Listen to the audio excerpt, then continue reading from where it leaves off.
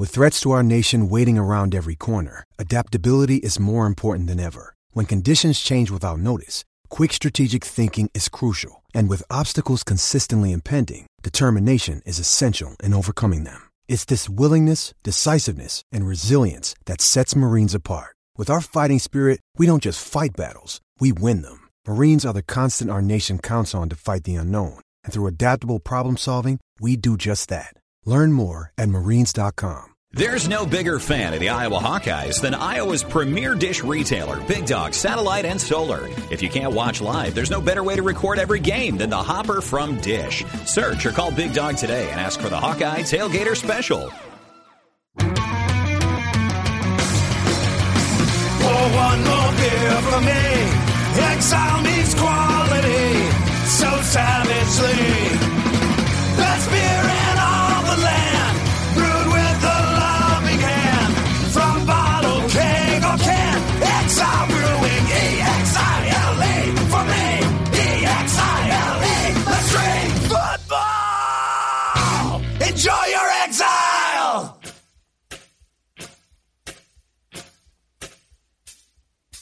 H10 Podcast. I'm John Miller along with Steve Dace. Early May coming at you. And spring football over. We talked quite a bit about spring football last week. We're going to talk a little bit more about that this week on the Bigger 10 Podcast. And we look at Steve's roster rankings, Big Ten roster rankings based upon players that are returning now that, you know, more players have put their names in portals, transfer portals. The NFL draft is coming and gone, so we're getting closer and closer, at least to a pre-summer attrition look at what roster strengths will be. But, you know, you and I, Steve, this week have been talking a little bit about Iowa's schedule. And you had brought this up very, very, very soon after Iowa's season was over, after winning the Outback Bowl this year, talking about how you took a quick gander at Iowa's 2019 schedule. I think you even might have thrown a yo into the mix. I think you might have written this point in time since then that maybe Iowa has the toughest schedule in the country. You know, you sent me something this week that was from Saturdays Down South. Kind of an, would you say it's fair to categorize that as an SEC-centric website? Yeah, they are trying to branch out and go more nationally. You know, they have a Big Ten-centric aspect to it, but it really began as an SEC-centric kind of thing, yes. Right. So they have a top 5 teams that are getting too much national love in post-spring top 25 rankings. So obviously, we've all seen several of the way too early top 25 rankings that come out after spring football. So they have 5 teams they believe are getting too much national love. And 3 of those 5 teams happen to be on Iowa's schedule, happen to be road games for Iowa. So let's go to their number 1. Their number 1 is Penn State. Stuart Mandel from The Athletic, we're going to get to his list here as well. We'll talk about that interspersed. He has Penn State number 9 in the country, which I think is he's smoking crack. I mean, ridiculous. I think that's seriously, you're fired. He even acknowledges in the article that, yeah, I get that they're down quarterback Tommy Stevens, who unexpectedly entered the transfer portal. Dude, what the hell? I'm just going to tell you right now, Stuart Mandel is the worst national college football writer. And I don't know a close second. He's the worst. That's pretty strong. He's the worst. Okay. So, you know, CBS Sports has them 20. USA Today has them 21. You believe that even at those levels, they're overrated? I still think I'm fine if you want to look at their recent recruiting and put them there. But, you know, for each of these teams, they've got a rationale why they think they're overrated. And for Penn State, lost the most productive quarterback in program history. Check. Went 0-3 against Michigan, Michigan State, Ohio State last year with a more experienced roster. Check. Rank 100th in college football in percentage of returning production. And given the division they're in, that's something. Okay. And then, you know, you look at, we talked about, I think the number's 13 guys that could be on this team this year that are leaving. So, you look at the stat. The 2 seasons that he had Joe Moorhead as his offensive coordinator, James Franklin won 81% of his games and went 500 against ranked teams. The 3 seasons at Penn State that he didn't have Joe Moorhead as offensive coordinator, he won about 56% of his games, and he went 1-7 against ranked teams. Well, Stevie had Saquon Barkley and Trace McSorley, so it's not Joe Moorhead. Well, if you want to go with that, fine. What you're telling me is that unless he's got arguably the best quarterback and running back in the history of one of the top 10 programs of all time on the roster at the same time, he can't be good. And you look at their schedule and the division they're in, if you're putting Penn State in the top 9, 10, 15, really just you suck. I don't know how else to put it. You're not taking your job seriously, and you suck at this. I mean, that's just, I don't know what criteria you would use to do that. Yeah, I mean, I certainly can't speak to his relevance to other writers around the country. I'll leave that to you, and I respect your opinion. But putting them 9, that's crap. That's garbage. I at least know that. So then they have Utah at number 2. He's the Iron Man 3 of college football writers. I take it that was a bad movie? The Thor, the Dark World, the Ant-Man and the Wasp of college football writers. Yeah. All movies you didn't like? Movies that, MCU movies are still relatively good because they're all good. But if you did a ranking, those would be at the bottom of the list. Yeah. All right, because I've seen 0 of them, so I don't know. Are you surprised that I've not seen one of those movies? Not one of 20. I got to say, I'm completely shocked, actually. Shocked. I thought you might be, actually, because my affinity for Star Wars. That's my affinity for Tolkien.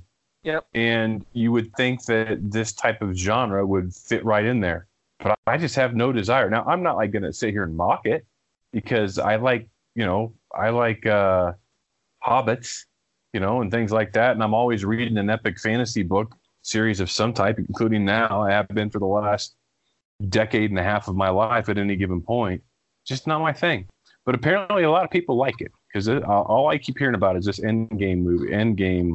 Avengers Endgame is like everywhere. My daughter loved it, and I didn't even know she liked those movies. So anyhow, Utah number 2. The Athletic and CBS Sports both have them at 12. You surprised by that? I haven't looked too deeply at them yet. I haven't branched out. I'm actually about to start doing that here in the next couple of weeks. But okay. I think you've got to also look at relative to the conference they're in. Right. I mean, I might say they're overrated at 12, but I mean, somebody has to win the Pac-12. Someone's going to win it. Who had Washington State there at this time last year, So I'd keep that in mind, just off the top of my head. That reminds me of an old Iowa, or maybe it was an Illinois lotto commercial, and I can't remember which because living in eastern Iowa as a kid, Illinois had it, then Iowa. Somebody's going to lotto, might as well be you. I mean, somebody's going to win. Somebody's going to win, might as well be you. Yeah. Yeah, that's not compelling. Auburn at 3. The Athletic has them 13, USA Today 16, CBS Sports 22nd. That seems to me like a team losing its quarterback that – I don't know, man. Here's what worries me, though, if you want to call Auburn overrated. They are the Iowa of the SEC in that they're always much better when you write them off, and they never deliver when you rank them high. I mean, in 2013, that last year of the BCS, they got to the national championship game. They were up on Florida State 28-10 and almost won that thing. They were unranked in the preseason that year. They're like preseason 17 or something, the year they had Cam Newton and won it.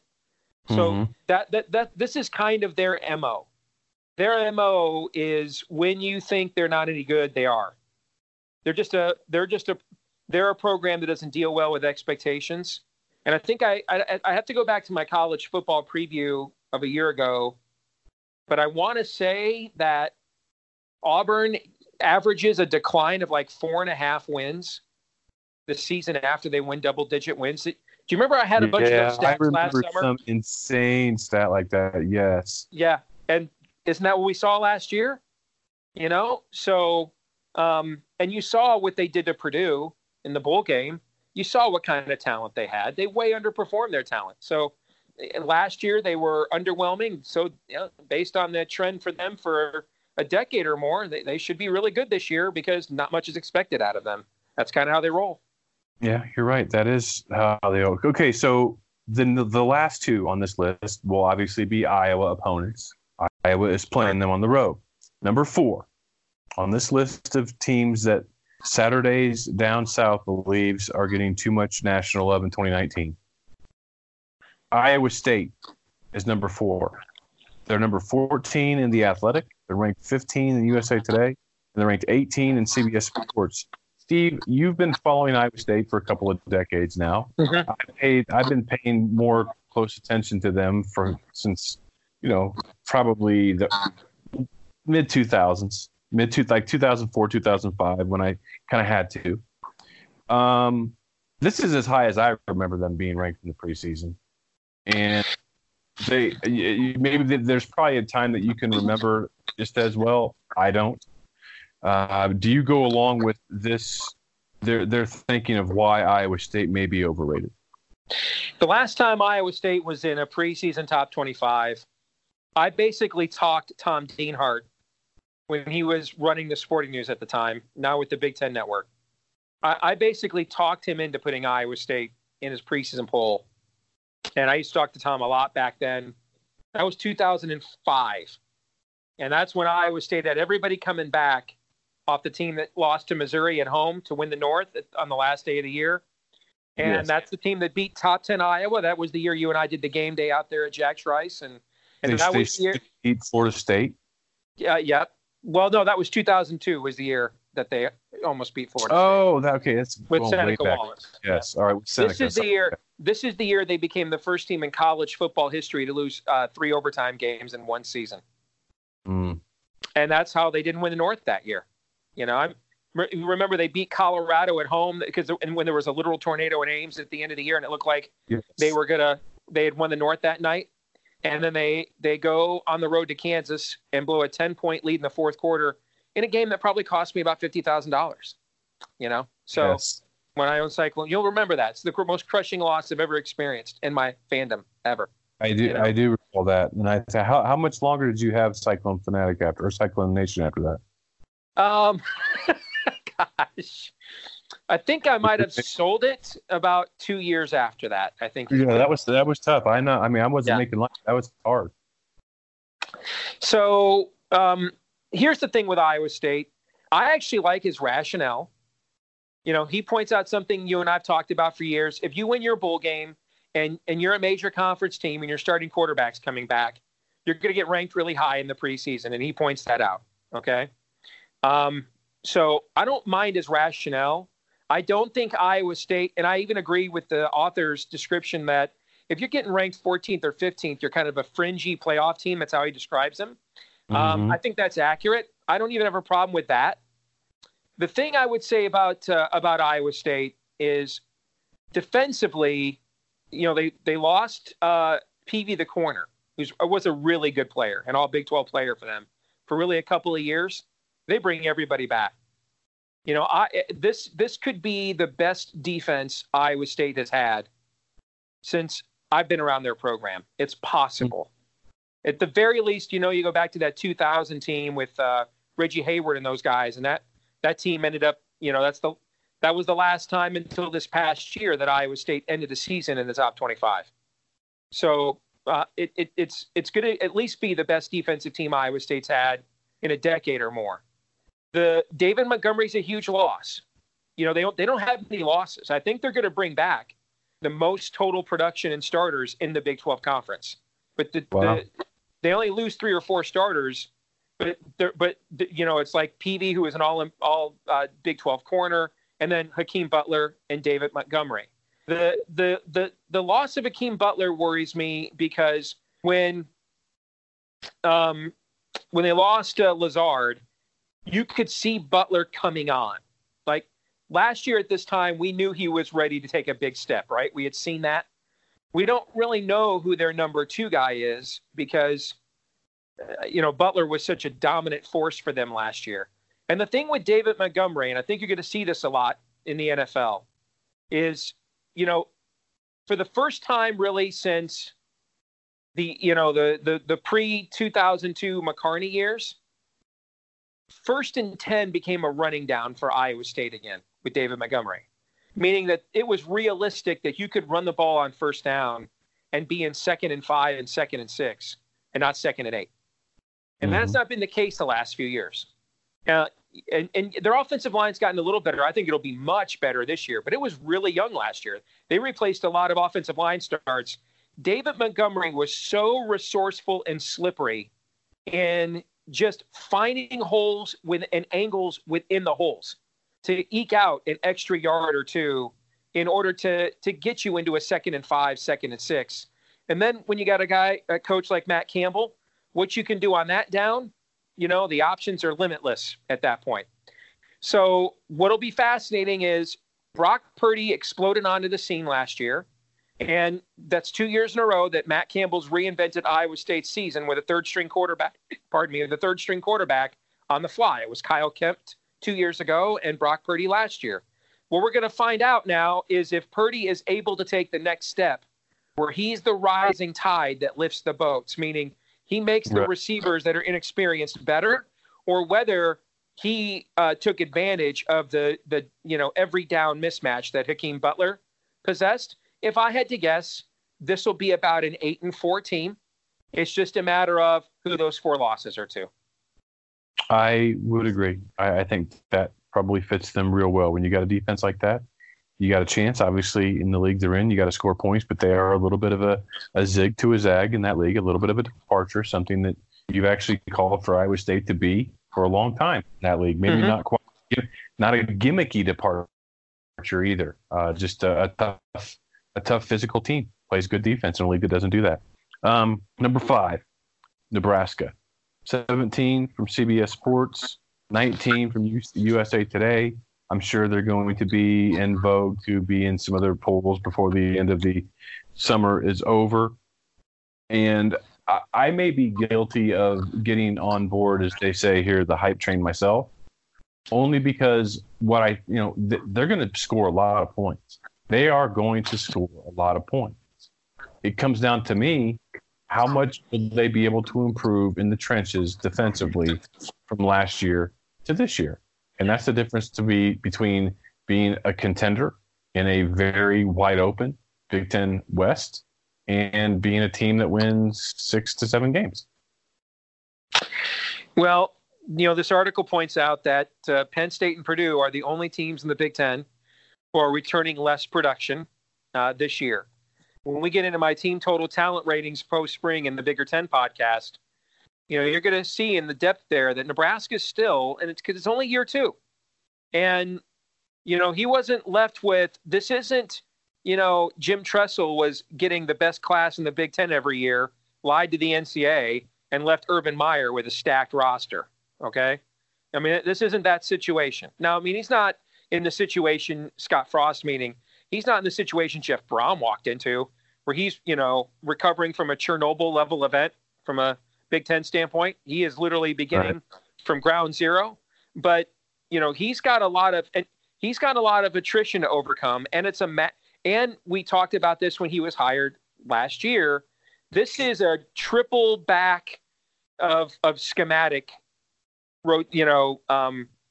evolution in a roster where you're going from a pro style to Bo Pelini with a power spread, back to a pro style, back now to a pure spread. And I can just tell you from experience, you used to rag on me for this. When we were on the radio, hey, Michigan's got the youngest roster in the Big Ten every year. Well, we kept firing damn coaches. When you're firing coaches and switching schemes, and you got to overhaul the roster, you're going to have a lot of young guys. Their depth is not there. They remind me a lot of what I said about Michigan State a year ago. With that quarterback, they're going to score on everybody.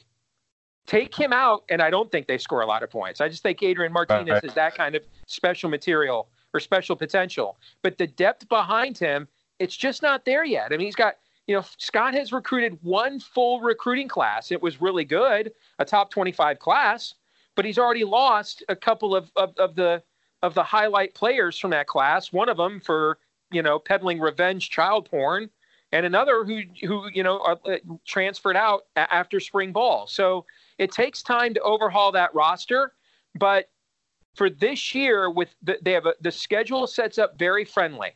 If they can keep that quarterback upright, I could see them being a win or two above the win total their roster probably would otherwise be capable of producing. Meaning that they probably have 7 or 8 win talent. They could be a 9 or 10 win team with that schedule if they keep Martinez healthy. What do you think that the Vegas would set them? I mean, okay, wait a second. What am I thinking? I'm talking to a verified sharp. Steve, what will your win total be for Nebraska if you are playing Vegas bookie? What do you put it at? Do you put it at? I mean, do you put it at 8? You put it at 8.5. That is exactly. I would put it exactly at 8. That's exactly what I would do. I got to think because I got to. If looking at it as an odds maker, I got to add in the public factor. Okay, if Absolutely. I put it at 7 or 7.5, the public is going to pound that up to 8 anyway. So because and you've got exposure. Yes, I don't want to expose myself, so I put it at 8 now. And then if you want to bet me up to 8.5 or 9, that's that now we're getting into a pretty rarefied air for a turnaround. And from 4 and 8 the year before, I might risk my exposure with that high of an overhead for them to reach. I'd much rather risk exposure as an odds maker that on Nebraska going 9-3 than going 8-4. I'd much prefer that. Yeah, I mean, there you go. So, we talked about your affinity for Mandel earlier. I just want to give his. So this is Iowa's schedule from the Mandel point of view. So if Mandel's not high on Iowa, you might look at that. So he had Penn State at number 9. Iowa hosts Penn State. He has Michigan number 11. Iowa's at Michigan. He has Iowa State 14. Iowa's at Iowa State. He has Iowa at 18, Wisconsin at 19, Iowa is at Wisconsin. Northwestern is at 20, Iowa is at Northwestern. I mean, that's 5 games against, Mandel ranked teams, and 4 of them are on the road. Now, I don't agree with some of his looks either, because he has Fresno State at 25, and they lost everybody. They did lose absolutely everybody. And forgive me for sounding a homer. If you're ranking Penn State ahead of Michigan, quit your job. Dumb. Quit your job. It's dumb. Okay. It's dumb. Quit your job, or just admit you hate Jim Harbaugh, and let's just. You know what I can't stand, whether in any form of media analysis, and I work full time in this industry. All right, let's just be adults. We're all consenting adults here. Just say, I'll tell you. You've known me well enough to know. I'll just tell you flat out. I can't stand that dude. Probably not the guy to go to for an objective opinion. You've heard me say that, right? You heard me say it. Let's just be adults. Just say, I don't like Jim Harbaugh. Okay. And like he hasn't given you reasons not to not like him. Then just admit it.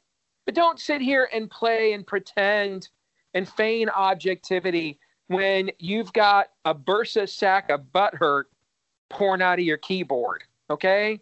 I mean, Mandel is a hot take artist without any talent. Other than that, though, I think he's a tremendous sports writer. I was just trying to go online and look at the USA Today Top 25. The posts, since Mandel's were kind of peeing that away. Michigan's number 6 on that one. Bill Bender at the Sporting News does a great job. He's high in my rankings because he's conscientious and he's thorough. He put together a composite of all the post-spring ratings. And I think that, I think those are good to look at, kind of, wisdom in a multitude of counsel thing. I like composites because there's a lot of smart people with different perspectives that work, Stuart Mandel excluded. There's a lot of smart people that work at these various entities. And it's good to kind of let them all put their minds together and kind of come up with the composite. And here's what the composite says. Somebody at the Big Ten office hates you. That's what it says. The schedule you're playing is, as my kids used to say, it's redonkulous. I mean, you're 9-3 right now.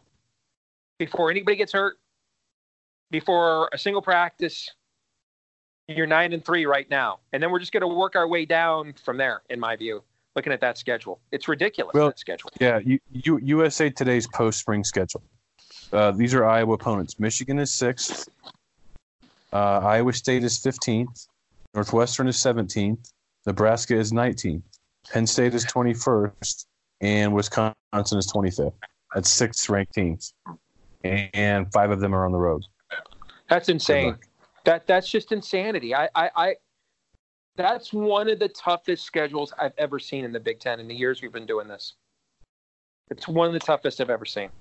And individually, I think. And, by the way, this might be it's potentially the best Iowa State. No, I don't think it will turn out to be, but because I think they're kind of an 8-4 team, but it's the most preseason highly regarded Iowa State team in 15 years, and you're playing them on the road.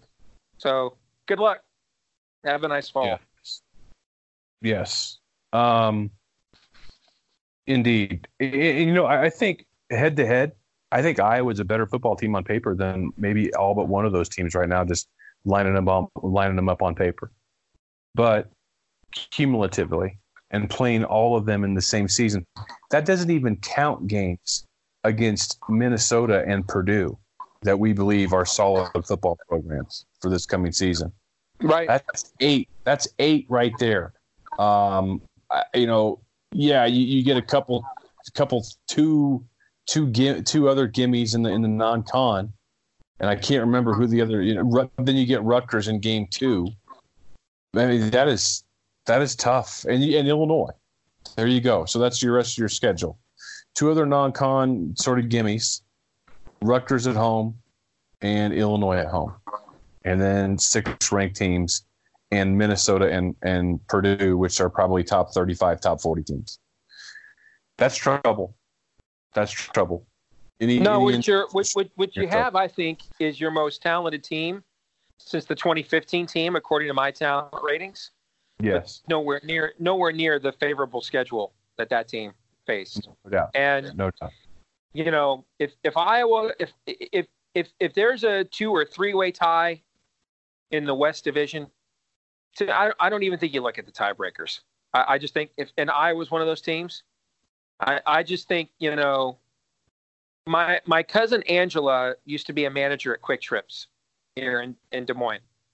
And when she would go, and she was what they would call back then a circuit manager. They'd move her around to the various Quick Trips around town to be kind of the pool manager when a manager was sick or on maternity leave or things of that nature. And whenever she managed the Quick Trip across from Mercy Hospital down there, in the closest thing Des Moines has to the hood, whenever she managed the Quick Trip across from that hospital, they used to give her what was called combat pay. So she got like a combat pay bonus. And I'm like, I asked her one time, what is that? Well, I mean, there's just a higher propensity of being robbed over here at gunpoint. So I get paid a bonus for that. To me, what does that have to do with this? Well, this. If there's a 6-2, 5-3 tie for the West Division, you don't even look at tiebreakers. And Iowa's one of those teams. You don't even look. Iowa got combat pay for playing that schedule. You're in. See you in Indianapolis. We're not even looking at tiebreakers. No. I mean, there ought to be like a handicap. You're like playing, Amen Corner at Augusta over and over and over and over again. So that schedule is ridiculous. It is indeed. All right, that will wrap up this installment of the HN podcast. For Steve, I'm John. We'll talk to you soon.